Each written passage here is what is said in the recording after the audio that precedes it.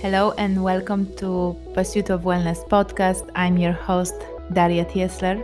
It's a beautiful sunny day, and I have a pleasure to record this podcast with James Ballet, who is specializing in a different way of looking at weight loss and your metabolism. Remember, our podcast is about health optimization and performance optimization, and we look at things with 360-degree vision, and we are open for anything new that comes. And definitely what we're going to discuss today with James has its place because both of us experienced this in a clinical practice. As well, we have some scientific evidence that can back us up. So once again, dear James, welcome to Pursuit of Wellness podcast. Thank you so much for coming and giving your contribution to sharing this important message about a different way of looking at weight loss. Great to be here. Fantastic, and thank you for taking an invitation. I know that you are very busy and there is so much happening in your life and around business you're running. So I go straight to the point, and please let us know who is James, a few words about yourself and why you're so dedicated to health and peak performance optimization. Sure. Well, I'm the educational co-chair at the American Academy of Anti-Aging Medicine. I taught for 17 years at the College of Medicine and Pharmacy at the University of Cincinnati in natural therapies, pioneering that, kind of getting that back into the college scene. And then in addition to that, obviously work with athletes in all 5 major league sports, clinical director of the Pro Football Hall of Fame Performance Health Program. I have written 22 books, 4 databases on natural therapies, and I'm passionate about it because at an early age I was into training. I ran into difficulties with my health, went to someone in 1985 that actually put me on a path towards peak performance. Like, how should I eat? What's the value of managing my stress? What's gut health about? What about managing cortisol? All of these things were introduced to me very early in my career, and it launched me into this value proposition that's been the ethos for me in whatever business that I do, which is, people deserve vitality at every stage in life. And so, had probably the largest clinic doing this kind of work in the country, in the U.S., and just very passionate about it day in and day out.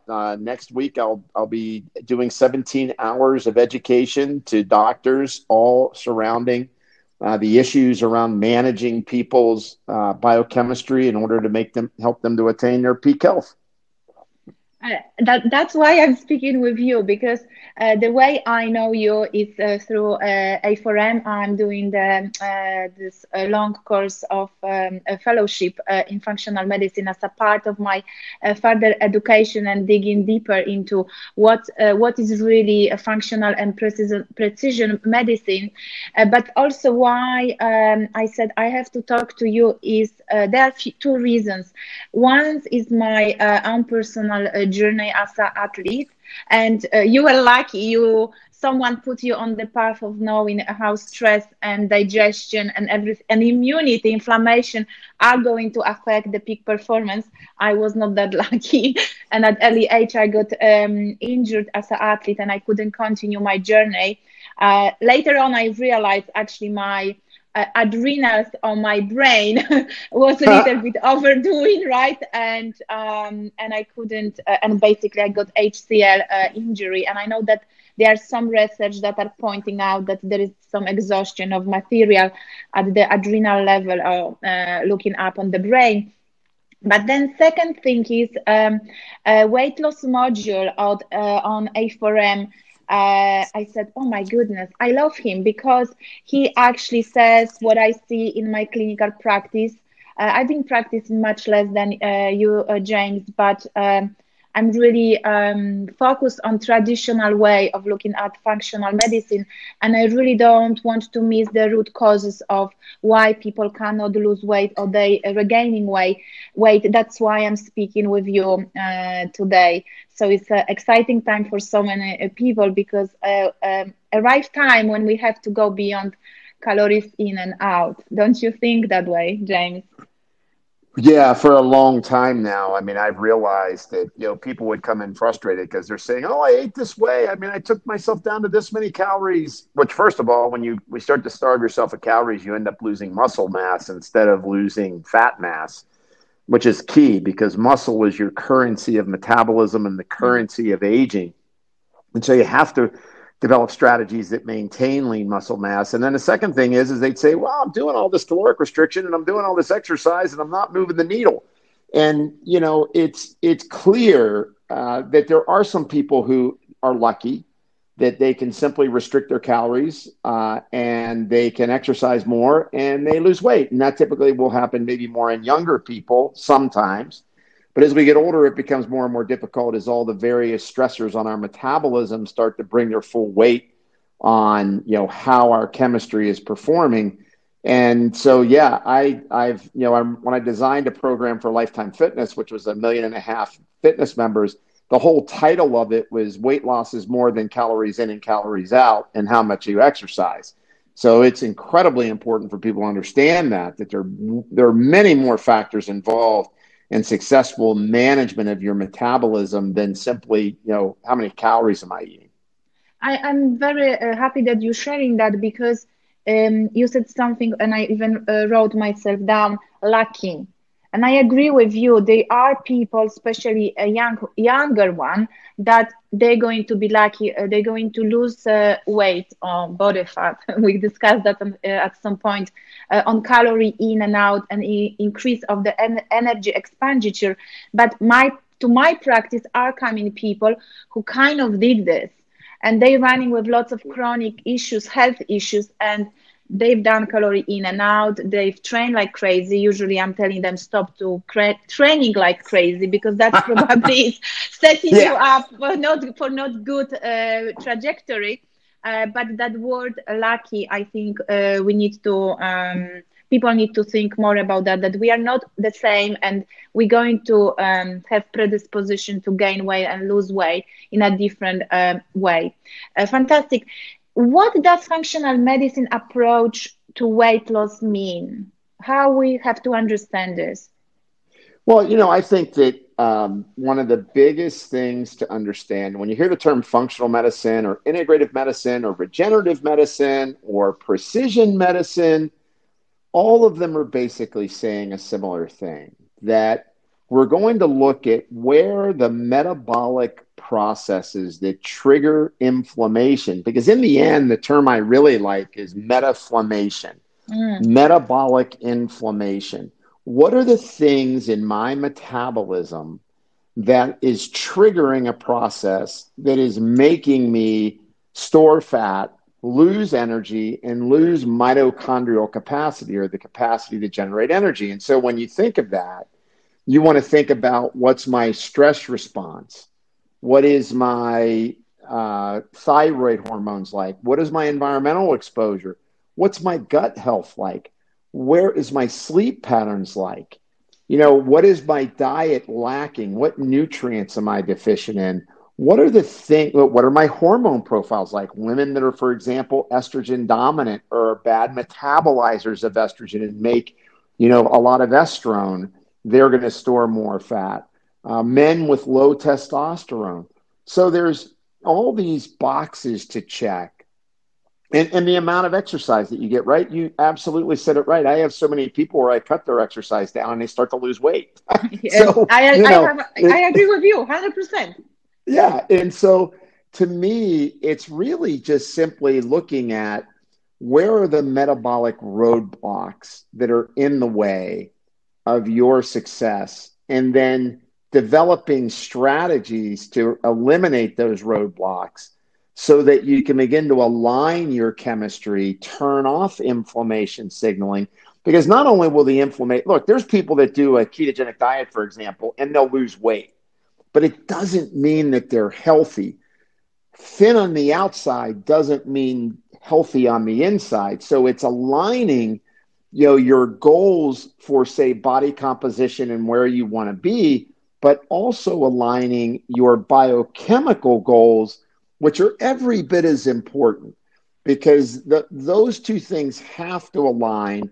And then the third thing, of course, that aligns with that are things like structural issues and biomechanics, because you can have biomechanical issues that trigger inflammation, right? Your hip, your ankle, your knee, your back, your neck. Things are causing pain. When you trigger pain, it starts to create more cortisol, which starts to create more insulin resistance. So it's this integration of understanding you as a whole person that allows you to really organize your metabolism and create the goals that you're looking for. Yes, and exactly, we are talking about whole person approach to weight loss. That's why I'm speaking with you. I think you're great to share all of those insights. And like I said, everyone who listens is going to be very lucky. We're talking about metabolic inflammation. What is the relationship here between inflammation and metabolism, of inflammation and weight loss? How people have to understand this? Yeah, sure. So basically, when your body starts to increase the signaling of inflammatory compounds in the body, and that doesn't mean you ache. It just means that your immune system is sending more inflammatory signals through your body. And when you start to, and you can do that once again through all the things I listed on my checklist. So you start to make more inflammatory compounds like interleukin-6 or TNF alpha. Now, why is that important? Well, a couple things start to happen. One is that interleukin-6 will start to basically make your insulin receptors become more sluggish. So you won't be as efficient as utilizing the glucose that you're taking in from your diet, either storing it as glycogen and maintaining a healthy glucose level. Instead, you start to make more insulin. And the problem with that is that when you start to make more insulin and become insulin resistant, is that you store fat better, you make more adrenaline and noradrenaline, you make more neurochemicals that make your blood vessels get more stiff, they get more sticky. You reduce blood flow into areas like your intestine. That starts to affect your microbiome. You start to get the die-off of your microbiome. Then you start to release something called endotoxin. And endotoxin circulates around and attaches to things like your thyroid gland, for example, and can, at the very least, through the inflammatory process, decrease efficiency of how you make thyroid hormones. But in the furthest extension of that, you can create things like autoimmune thyroiditis. So in the shortfall, the answer is when you get metabolically inflamed, and you can do this by overtraining, right? Your body doesn't recover from the inflammation. Yes. Yeah, you can overtrain. You can trigger inflammation. You don't take enough rest. You train on that fact that you didn't get enough rest to begin with.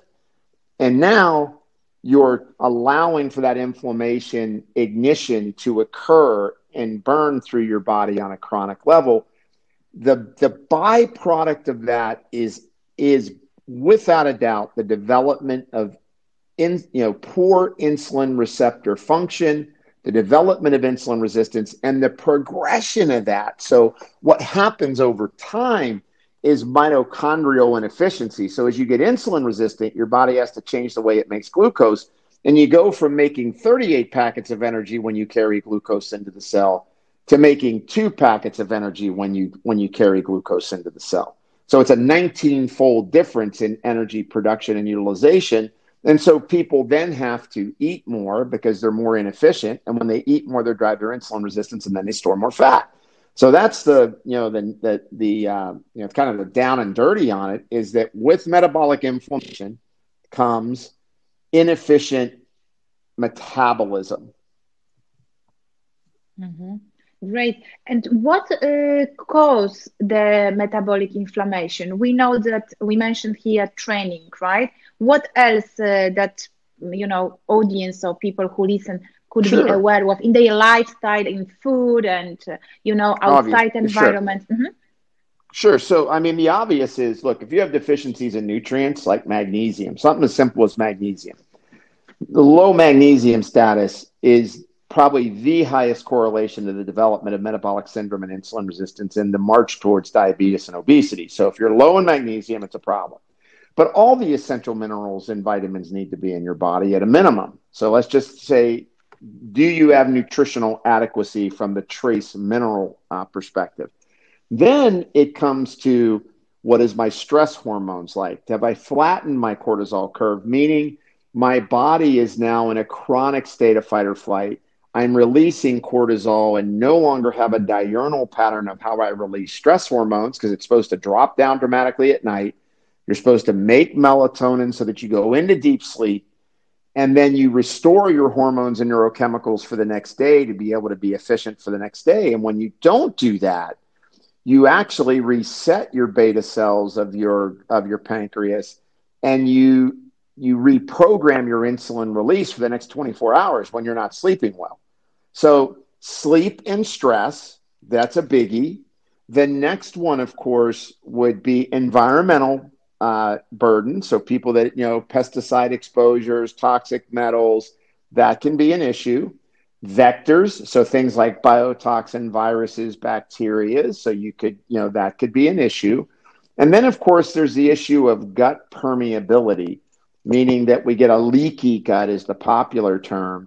And that can be induced by stress. It can be induced by drug therapy. So if you're on oral contraceptives, if you're on antibiotics, if you're on proton pump inhibitors for acid blocking medications, oral steroids, anything like that could shift the permeability of your gut, where now you're starting to react to food. So food sensitivity and food allergies can play a significant role in weight gain. And so as we run through this cascade, it's stress and sleep, diet and micronutrients, gut permeability changes, environmental burdens, exposure to vectors, hormone shifts as we're aging. And it's not even as when we're aging now. I see a lot of younger people with big hormone disturbances. So yes. Do you have the right testosterone if you're a man? What's your ratio of hormones if you're a woman at in your time of life? So, as you look at what throws off metabolic inflammation, it could be just stress and worry, right? Am I doing deep breathing exercises to reset my nervous system? Because so many people are stuck in sympathetic dominance, they shallow breathe, their pulse is above 62 at resting, which means it's too high. Their blood pressures in the morning to night don't change. It should be dipping, but it's not. That means you're stuck in sympathetic dominance.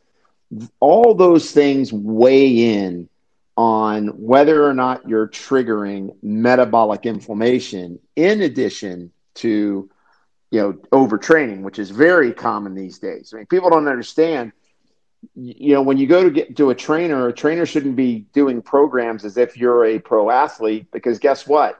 The difference between a professional athlete and the everyday person isn't how much muscle they have on their body. It's how efficient their nervous system is from recovering from an exercise program.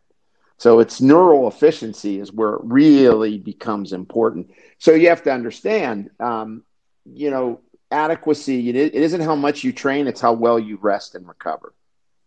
Those are all the key factors. And overeating, of course. And sorry, and what? Overeating. Like people eat too much. People eat too much. They eat too often. They eat too late. They pick the wrong foods. Then they get stressed out and don't sleep enough. And so, that's a big, big issue.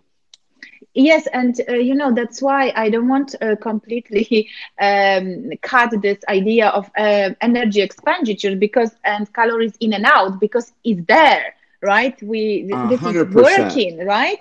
And we cannot forget about this, right? So this is not my point here, and you understanding what I'm saying is just that when weight loss or fat loss does not work, maybe people or who coach or who train or nutritionists or even customers, they have to start to question, why is this not working? Because despite eating below, right, and usually those diets are very low, 1,000 calories, 1,200 calories, and then training 7 times a week of cardio of 1 hour, right, you should be changing, right, you should be dropping. But if this is not working, I want that people start to question what else is happening that my body responds the way it does respond.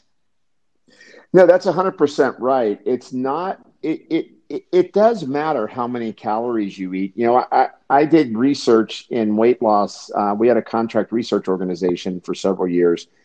And we would have people that came in that were overweight, and then we're going to do a study on it, right? And we would do a dietary intake on them, and their estimation of the calories they took in would be, for example, on average, they would say, oh yeah, I'm taking in about 2,000 calories a day.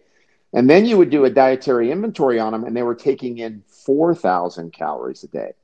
So it really does matter that you figure out how much you need to eat in order to get through your days. I always teach people about a sliding scale of carbohydrates. If all you do is train 45 minutes a day and you're sitting at your desk doing Zoom appointments, especially in our new pandemic world, if you're sitting most of the day, you don't need to worry about a pre-workout drink, a post-workout drink, an intra-workout drink. You know, what am I going to fuel myself with 2 hours after I train? You know, it's in reality, people are overnourished. So what's important is teaching them how to eat nutrient-dense foods. You know, so nutrient density. So that means more and more vegetables into your diet, and not necessarily calorie density. And then finding that sweet spot depending on your level of activity. So you should, with caloric reduction and exercise, with proper nutrition, you should lose weight. Unfortunately, more and more people are not. And that means that they've got other issues that are holding them back. So you're exactly right. And we shouldn't throw away the concept of calories matter. They do, but it just doesn't the only thing that matters. Yeah, exactly. It's not the only thing that matters. And that's what I wanted to also share here and underline and stress. So kind of, there is less of fear of eating and less of fear of these negative emotions that are surrounding the idea of calories in and out, because that is what is my experience, right? People come in, then they having the panic attacks that they are having one raisin, right? And that is what is not going to create vitality, because also the mental and emotional health is part of functional medicine, precision medicine approach to weight loss that we are discussing right now. I have a question. What do you think, or how can we explain this? Fat loss and body composition or weight loss? What people should be focusing on and why? Well, I mean, I think the big thing to understand is that your muscle may be the biggest endocrine organ in your body because we release myokines, right? There are all kinds of muscle signaling compounds that are generated from our muscle tissue. So as we age, the big problem right now, especially in the US, is that we're worried about sarcopenia, or loss of muscle tissue in the over 55 age group. And the reason that that's so important is when you think about it, is that when you start to lose muscle, you become structurally and biomechanically more unstable, right? And what do we worry about in people as they're getting older? It's functional stability. Are they going to fall and hit their head? Are they going to crack a hip? So it's important to focus on understanding, how do I get to fat loss without losing too much muscle? Now, in people who are significantly overweight or obese, it may be that they need to lose some muscle along with fat. But our goal should be is to focus on getting rid of visceral fat, the ectopic fat that's surrounding organs and that fat is metabolically active. It creates inflammatory compounds. So we want to understand that. And look, one size doesn't fit all for diet. If you're an ApoE3, 4 or 4 genotype, you have to count your saturated fat. There's no way to get around it. Being a fan of coconut oil and eating grass-fed beef isn't going to be for you. You're going to have to watch your sat fat. Otherwise, it's going to trigger inflammatory chemistry, most likely. And so it's understanding that, as much as we want to make everybody vegan, or we want to make everybody paleo, or we want to make everybody pescatarian, or whatever everybody has their theosophy or religiosity about on diet, there's probably some unique characteristics to an individual that need to be teased out in order to truly get them to get to their ideal lean mass to fat mass composition. And I think it's important for people to focus on that. So get your body fat done, use ultrasound, use DEXA, measure what's going on, so that and look at blood markers that say, am I winning the war against metabolic inflammation or not? One of those blood markers would be? Well, one of the most basic ones are lipids. I mean, everybody thinks that lipids don't matter, but the reality is you fractionate lipids. It's not just about LDL and HDL and triglycerides. Triglycerides are incredibly important, right? Those need to be managed. And when your triglycerides are going up, it means you're not managing your glucose well. But other than that, there's things like oxidized LDL, or meaning LDL cholesterol that's been rusted, which triggers your immune system to attack it and cause plaquing. So oxidized LDL, apolipoprotein B, a protein fraction of LDL cholesterol. Looking at things like fibrinogen, how sticky is your blood? That's important. Mean platelet volume, which is easy to get on your red blood cell studies. If it's high, you have metabolic inflammation. One of the earliest signs of metabolic inflammation is dyslipidemia, so changes in your cholesterol. And obviously, stress is known. Elevated cortisol causes more cholesterol. So does low thyroid, which makes sense because it causes metabolic stress when your cortisol is high. And if your thyroid hormone is performing low, you're going to have metabolic stress. You'll gain weight.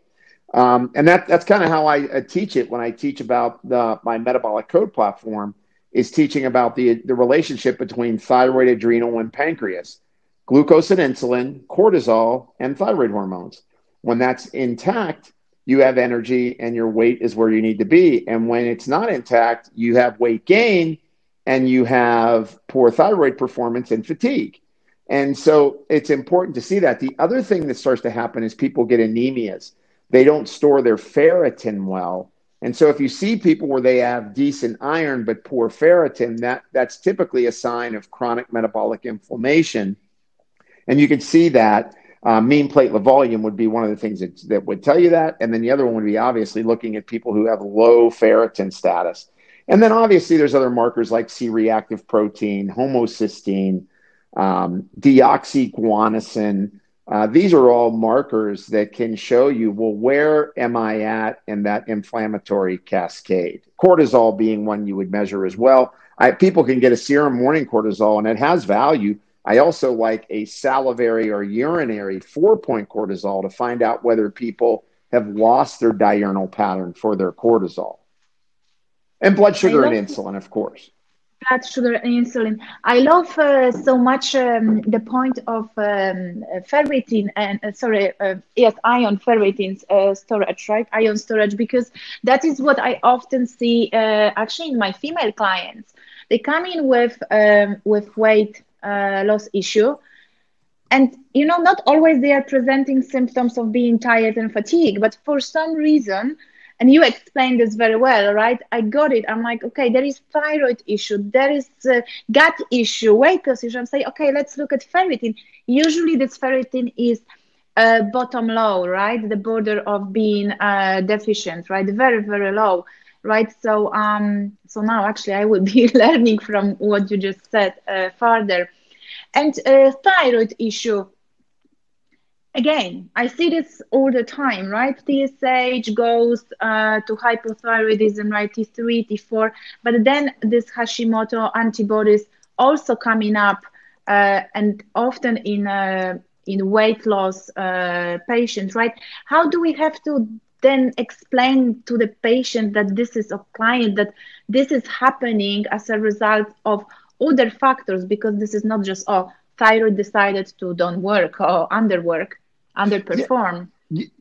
Oh, absolutely. You're making a good point. I mean, the reality is when you have Hashimoto's thyroiditis, that means that you now have an autoimmune disorder. And of course, autoimmune disorders now are highly linked to disruption in the gut microbiome, so that the immune system in the gut is disrupted. And that actually occurs due to, once again, I talked about circulating endotoxin.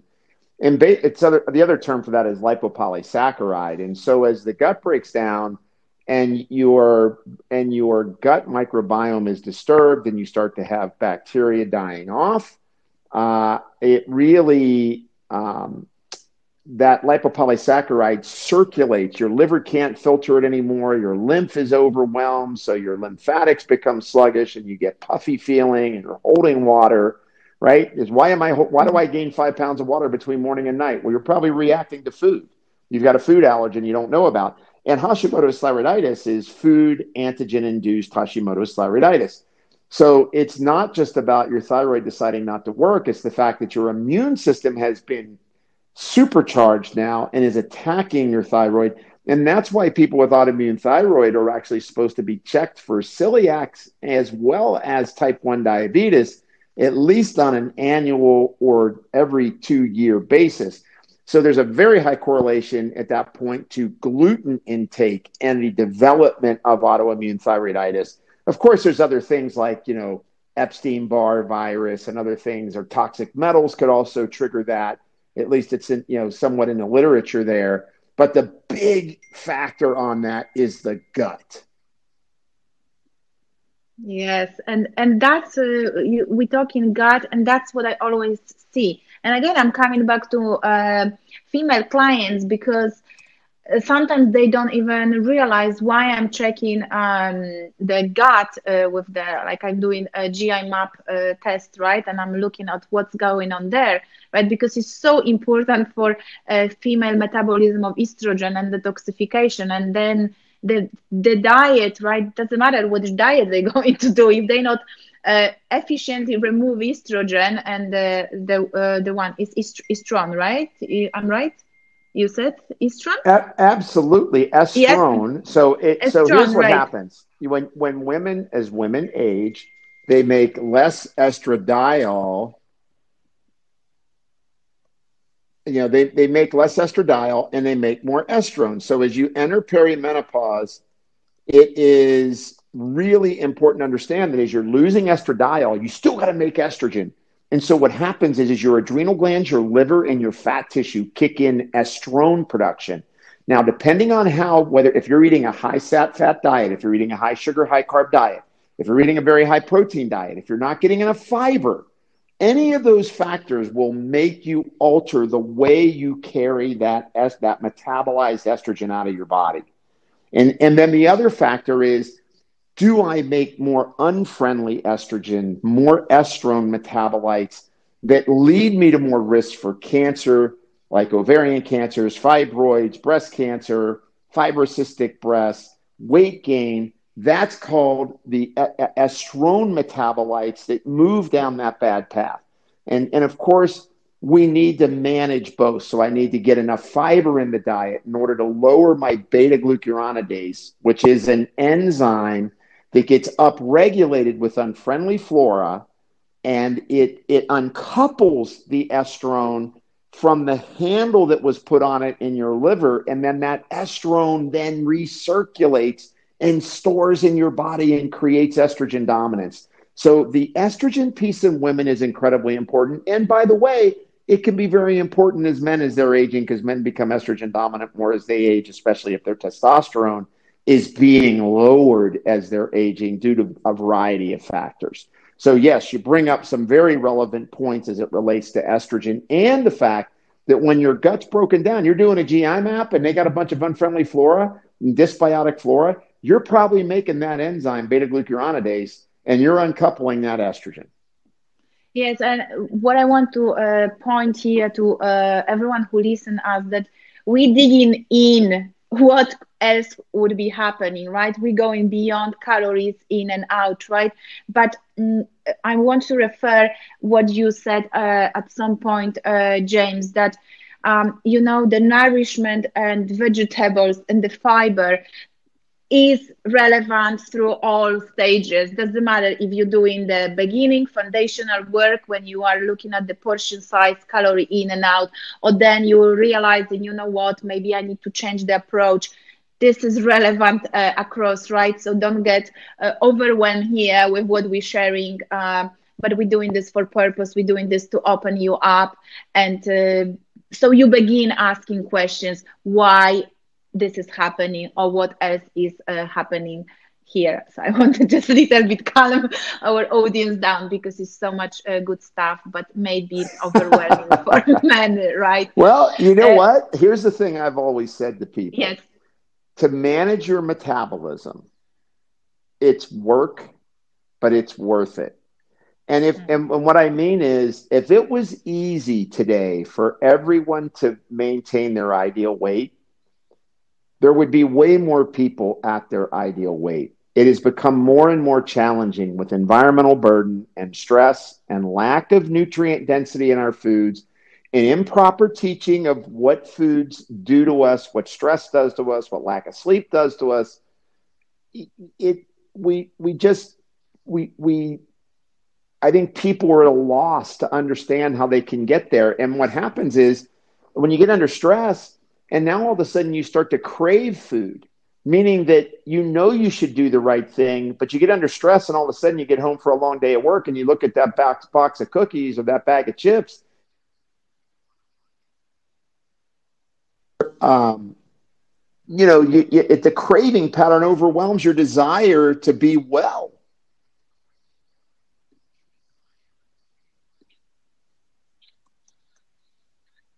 Yes, 100%. That's why I'll always look at this as mindfulness. I look mental health, emotional health. I look at what's happened with me that I'm grabbing this food, right? That's what I'm trying to always pass to my patients or clients and tell them, listen, try to stay aware. So you know why you grab. And it's a matter of, look, what people don't understand is if your cortisol levels are high, you're going to trigger a need for dopamine. And if your dopamine pool is low, you're going to look for a reward. And you'll eat past being full. You'll want to rub those cookies on your head or that piece of bread as a way to cool your brain down, right? You eat past full because your brain is saying, just eat a little more and you'll feel better. And yet you'll eat past the actual signal that my belly is full, because your brain needs that stimulus. So it's really important for people to understand you got to manage that stress. And sometimes it takes using a dietary supplement in order to do that, helping people to restore their stress response so that they don't overeat. Because a lot of times people end up feeling that they're weak or they don't have self-control. And it's because no one's explained to them that, look, that's a normal physiologic thing. And we have to help you overcome that so that we can restore that impulse control that you should have. Yeah, I agree with you. It's not just willpower, right? I think many people has willpower. Definitely everyone who is coming to nutritional therapist or, functional medicine practitioner wants to resolve the problem. So they do have willpower. Something is just not working. So finding out what is not working, and as you said, use maybe nutritional supplements or herbs, right? I like ashwagandha, rhodiola. I like to go towards adaptogenic herbs. Maybe something, or magnesium, as you said, something that is going to help you manage that situation, this state while you are under stress, right? So I think don't feel bad if you just grab this, but then try to find out why this is happening, why the stress triggers you that you cannot manage, and you then reaching for sugar. What is we talked a little bit about digestive health, right? You talk about lipopolysaccharides and how digestive health is important for weight loss. There is any particular like thing that people should know about digestive health Well, the and number weight one thing loss or is weight take the time to chew gain? your food.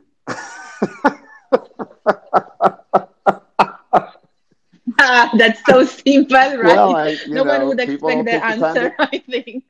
drink water, chew food. It's like drinking Those are water. important. And then obviously the thing to realize is that you really should. I'm a big believer that people should get their food allergy and sensitivities tested.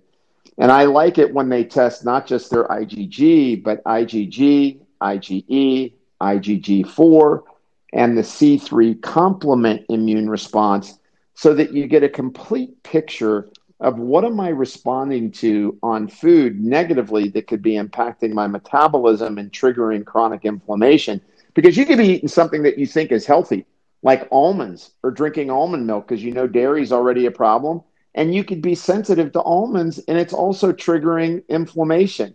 And so I'm a big believer that people should try doing elimination diets. We certainly do that with our metabolic code platform where we have people do a modified low carb, low inflammatory elimination diet. And then we start to re-educate if they can't get an allergy test or don't want to do allergy tests. Okay, let's do some food elimination and then reintroduce it after, 6 to 8 weeks. And let's figure out what is triggering your issues. So I think it's important that people will get that. And they also have to understand that if you've had a rich history of antibiotic use when you were young or currently, if you're on oral contraceptives, if you're on proton pump inhibitors, if you take a fair amount of Advil, there's a lot of different categories of drugs. In fact, 25% of the drugs on the market today influence the microbiome. 25%. And a lot of people are on drug therapy. Yeah, that's my latest ebook, actually. 25%. I did the drug-induced microbiome disruption. Yes. Is kind of the latest database I'm starting to create right now because it's obviously becoming more and more important that we understand it. I don't think we fully characterize or understand the microbiome yet. It's, we're just now targeting. When you think of, 15 years ago, you may see 100 articles a year come out on it. Now it's 100 articles a day, basically. So the knowledge base is Yes. much greater there, and so it's big to understand that, and so that's the thing to understand is that when you eat, you need to digest your food. You may have, and if you eat too often, and you eat, you're continually causing your body to release digestive enzymes, you could end up becoming digestive enzyme deficient in terms of your ability to secrete. So now I get bloated, I get gassy. You could be gassy because of fermentation. You could be gassy, meaning that you've got unfriendly bugs in your gut and you're eating carbs and you're fermenting. Or it could be because you're deficient in enzymes. And that's why I'm a big believer in trying to teach people, not so much like time-restricted eating, but, when I was a kid growing up, and believe me, this is a long time ago at this point, we had breakfast, we had lunch, we had dinner at about 5:30. And if you were a good little boy, maybe you had a snack at 7 and then it was all over. You basically, had a 12-hour fast every day. And now we make a big deal out of telling people to do a 12-12. I'm not as much of a fan of doing consistent 16-8 fasts, which a lot of people are doing right now, because I think depending on where you're at, you might lack nutrient nourishment to vital organs. But you could do that a couple days a week and allow your body to trigger autophagy, which is cleaning up the waste proteins and byproducts of your metabolism. And that's why it's important that you understand digestion as a function of what am I eating, give digestive rest, allow my body at night to restore itself, and allow my body to take in the nutrients for processing and energy utilization during the day.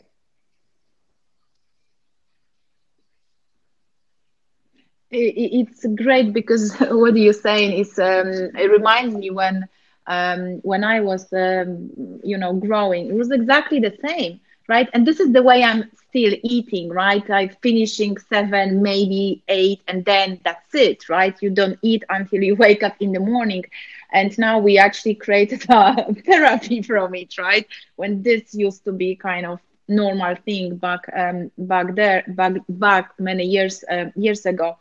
I know that you are teaching about fasting, so it's great also that you mentioning here that is a way we can support our body with healing, with processes of regeneration and I absolutely. I mean, restoration. I Is that teach a lot correct? about the concept of fasting and why it's important. I think the biggest challenge is for most people, it's very difficult for them to fast. And I think today, because there's so much insulin resistance out there, that it would probably need to be supervised in order to do it well. Doing it on your own, I think, is a little bit risky.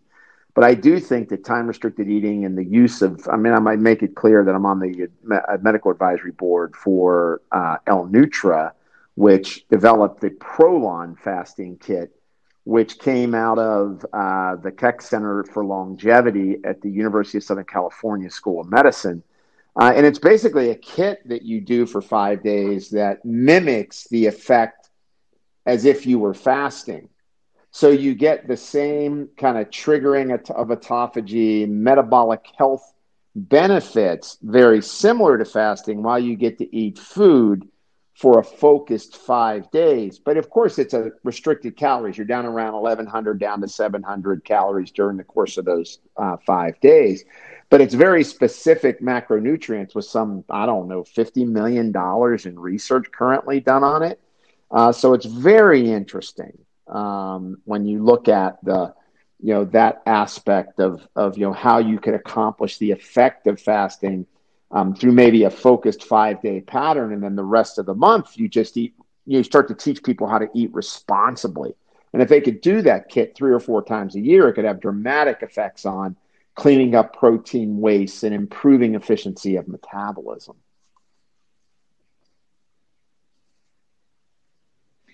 I'm really happy that you're sharing this, that certain things have to come with supervision. We cannot just jump into, and what I observe now, as you said, everyone does fasting the same as everyone does keto, the same as everyone did paleo at some time, right?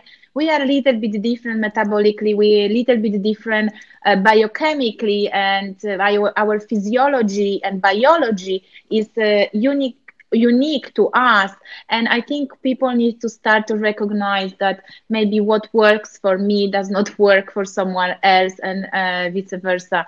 Otherwise this is becoming a little bit mishmash. And I feel this is also what is happening with that fat loss or weight loss is just consequence of this, that we forgotten that we different, and we have different genes, different predisposition, different ancestors. We're coming from different, different countries, and all of this, and parts of the world. And this is all That's going to exactly affect right. what is And I happening with think there's us. some commonalities that we could all agree on. I really think that, people can benefit by learning to eat a lot of vegetables. It doesn't mean that you have to be on a plant-based diet. It just means that I know when I just get people to eat more vegetables, and I make a standard rule, 3 best vegetables to every fruit, and I want you to be on low glycemic fruits. So berries, pears, apples, green bananas to get the prebiotic fiber out of them.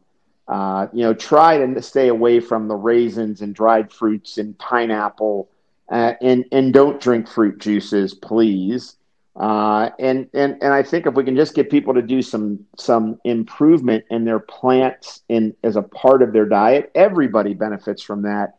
And then the shifts start to occur in the types of protein and fats that you can take in, and of course how much grain you're able to take in or not, and what type of grain you're able to take in based on allergenicity, such as gluten. Do you tolerate taking in some rice or not? I mean, a lot of people are like, oh my God, you can't eat rice. People were eating rice and white bread in the 1950s, and we didn't have an obesity epidemic. And we forget that. It's more than that. It's, why is it so deleterious to people today when they take in grains and bread? And it's more because we've become the problem. And I'm certainly not saying white bread is good. I'm just saying that we have to go beyond this thought of continually limiting people's diets to the point where, oh my God, I can't eat nightshades, I can't eat tomatoes, I can't have a grain. I can't. Because people don't end up successfully following highly restricted diets for long periods of time. So we have to figure out how to correct their gut health, make them efficient with their metabolism of their nutrients, teach them to eat foods that nourish their immune system. And that becomes our roadmap to success with better diversity of foods. And exactly, and this is what kind of I wanted to, and I mentioned at some point that the mental and emotional health that comes as a result of how we are restricting ourselves for a long period of time is going to influence our weight loss results we want or we don't want. So I think what you nicely said, making what is the eating vegetables, it's very well put on the science. You can read lots of articles about that, and then you look in personalizing intake of protein, carbohydrates, and as you said at some point, fats as well. James, I've got last question here. What are your 3 tips on how to optimize body composition and body fat loss? That's a great question. I would say without a doubt, managing your stress, making sure that you aren't in excess sympathetic tone. So make sure your resting heart rate's below 62. If it's not, work to get it below 62.